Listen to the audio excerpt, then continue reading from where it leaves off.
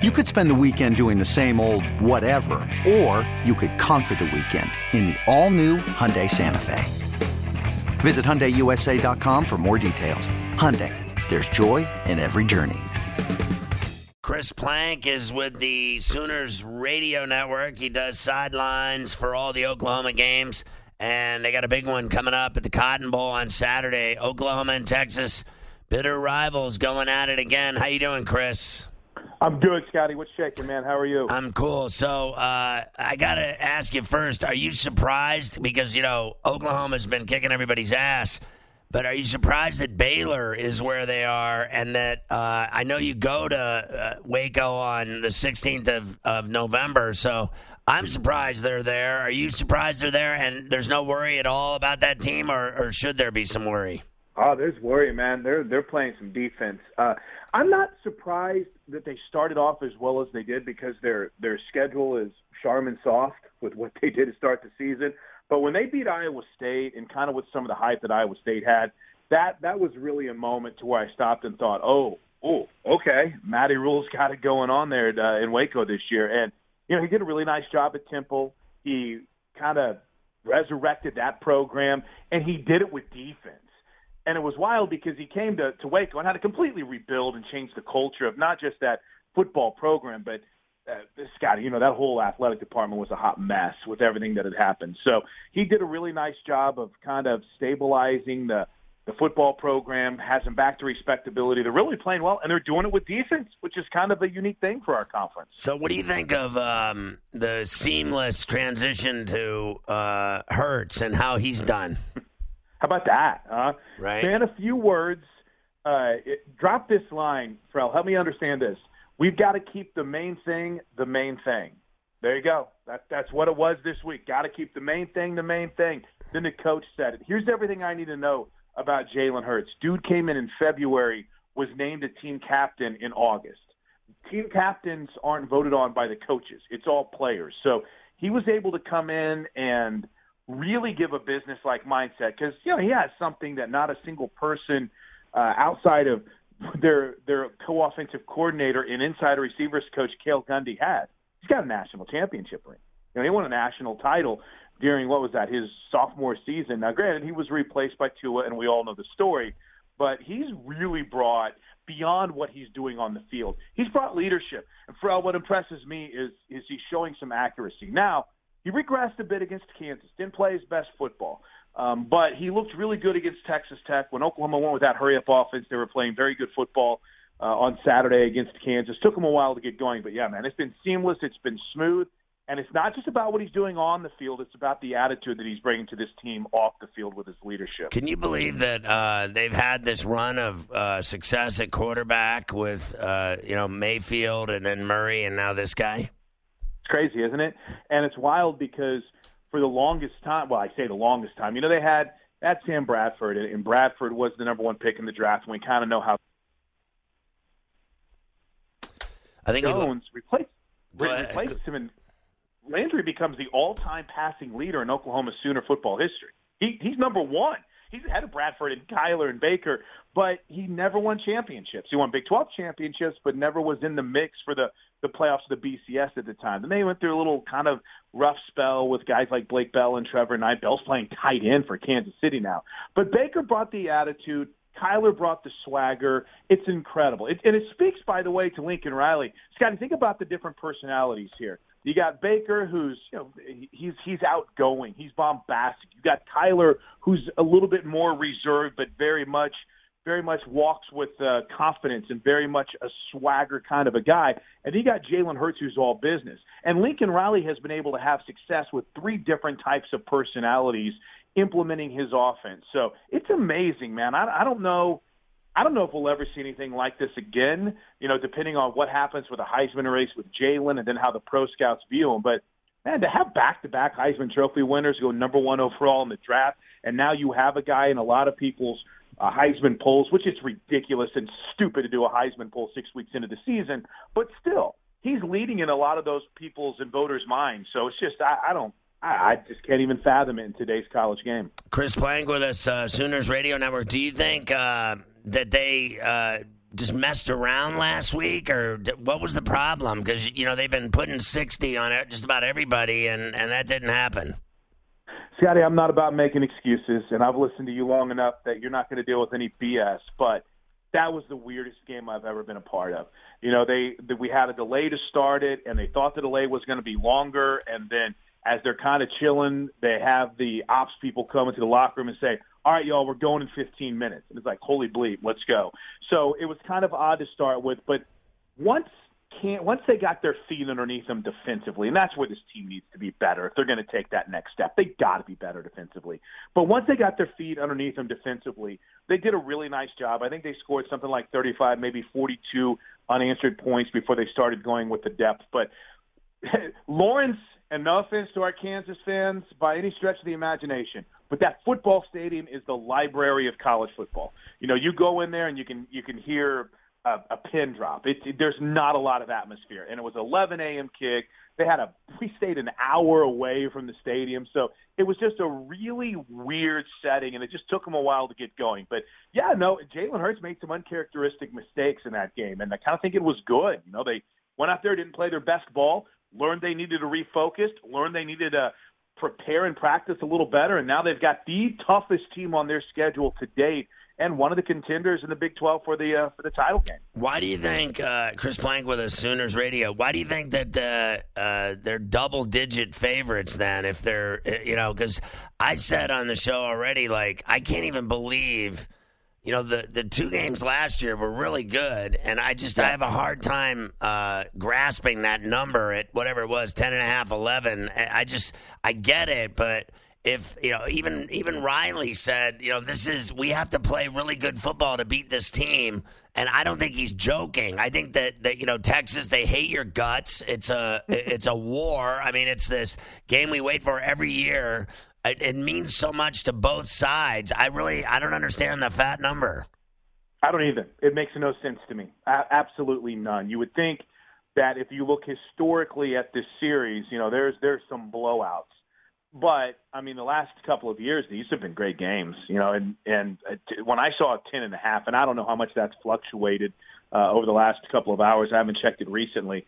I thought by the time we hit Friday, that would be pushed down to 7, maybe even 6. And I know that's a dramatic move, and you don't see that very often. But I'm kind of surprised that it's not moving very much. Yeah, it hasn't moved. It's still at 10.5.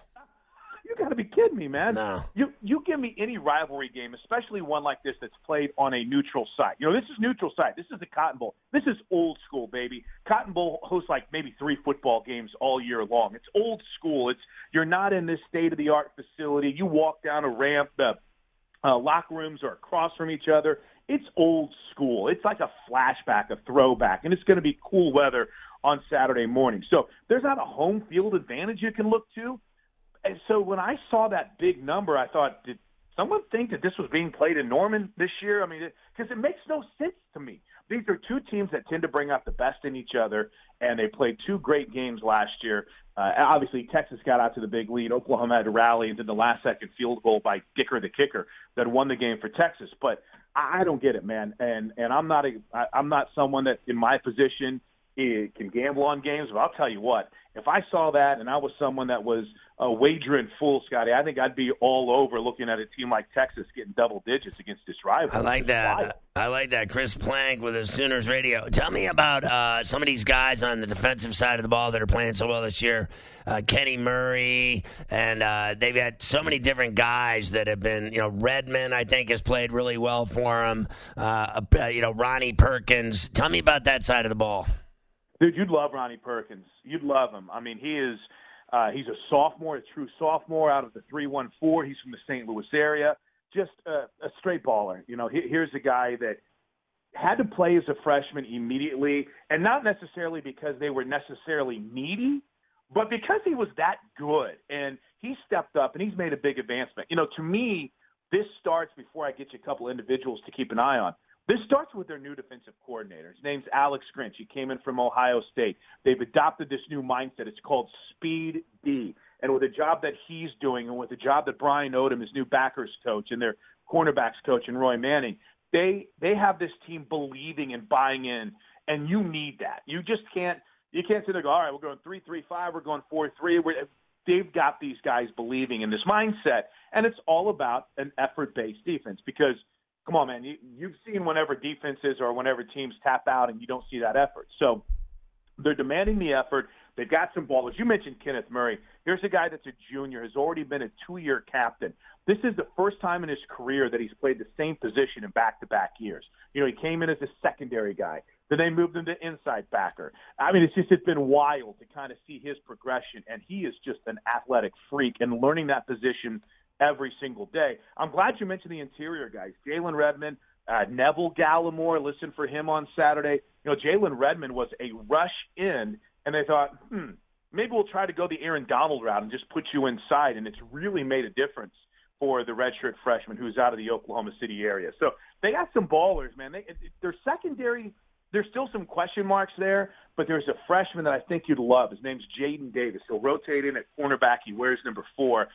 He's not afraid to stick his head in there. He's a baller. He's the future for them in the secondary. So what do you think, Chris, of the rest of the way beyond, like, let's say they were to get by Texas and then they got West Virginia at home. I think they'll handle them.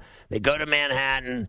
They got Iowa State at home. That could be a hell of a game. We've seen them come in there before and upset you. Baylor on the road in Waco, TCU at home, and then finish at Stillwater. What do you think of their track to the Big 12 championship and the playoff?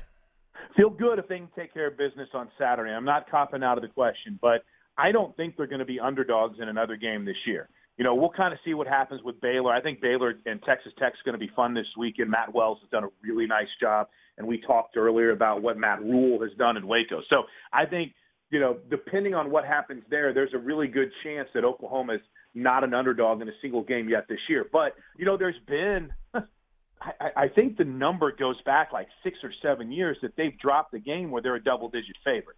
You know, last year, I think it was Texas. You know, I think they were a double-digit favorite to Texas and lost that game. You go back the year before, Iowa State. I can't do this because I'll sit here and start getting heartburn and frustration over some of the missed opportunities. But, bro, there's been a few stinkers that they've dropped. So the hope is that they've learned from them and they're going to get better. But the path from here on out, I think, sets up really well for Oklahoma. But this is it, man. You probably circled 2 games at the beginning of the year that you looked at and thought, all right, this could be trouble. And one of them Saturday against Texas. And I always circle that Bedlam battle. That's Oklahoma State, which is the final, I think, Saturday of the season. So those are going to be 2 very challenging games. And obviously we get one of them on a national stage Saturday morning. But it shapes up real well. They just can't have their brain fart that they've had in years past to where for some unknown reason they have a Saturday where it just doesn't all click. And I know that happens in college football, but maybe this defense is to that point now to where if the offense isn't going,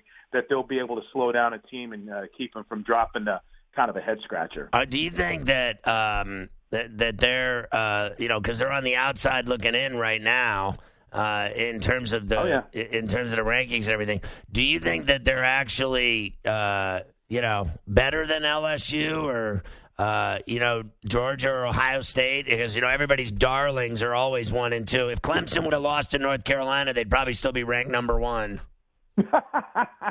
Yeah, and everybody loses their mind because LSU's throwing the ball this year, and they act like they created the forward pass. Oh, no one's run a spread offense until LSU did it. Get out of here with that. I like LSU a lot. I'm saying that tongue-in-cheek.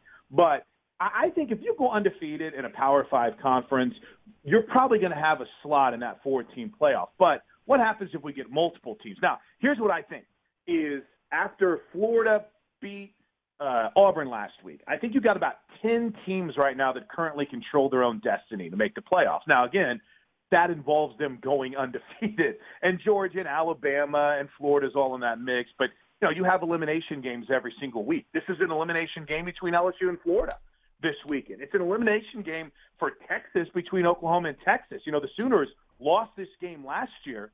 Kyler Murray still won the Heisman Trophy, and they still went to the 14 playoff because they avenged the loss in the championship game. So I think there's about 10 teams right now in that mix controlling their own destiny. Every week I think you'll see some teams fall out of it. But, yeah, you don't want to be in a position where you get to that final weekend, Scotty, and you're looking around and you realize, we got 1 loss. Ohio State's got a loss, but they have, They were very impressive right. at certain points. You start comparing resumes, and unfortunately, Oklahoma doesn't have that non-conference win over, say, like in Ohio State, like they did 2 years ago. So, Chris Plankwood of Sooners Radio, what kind of rush do you get doing that gig on the sideline in Norman at these gigantic football games that they play in? Bro, it's unreal. It's almost.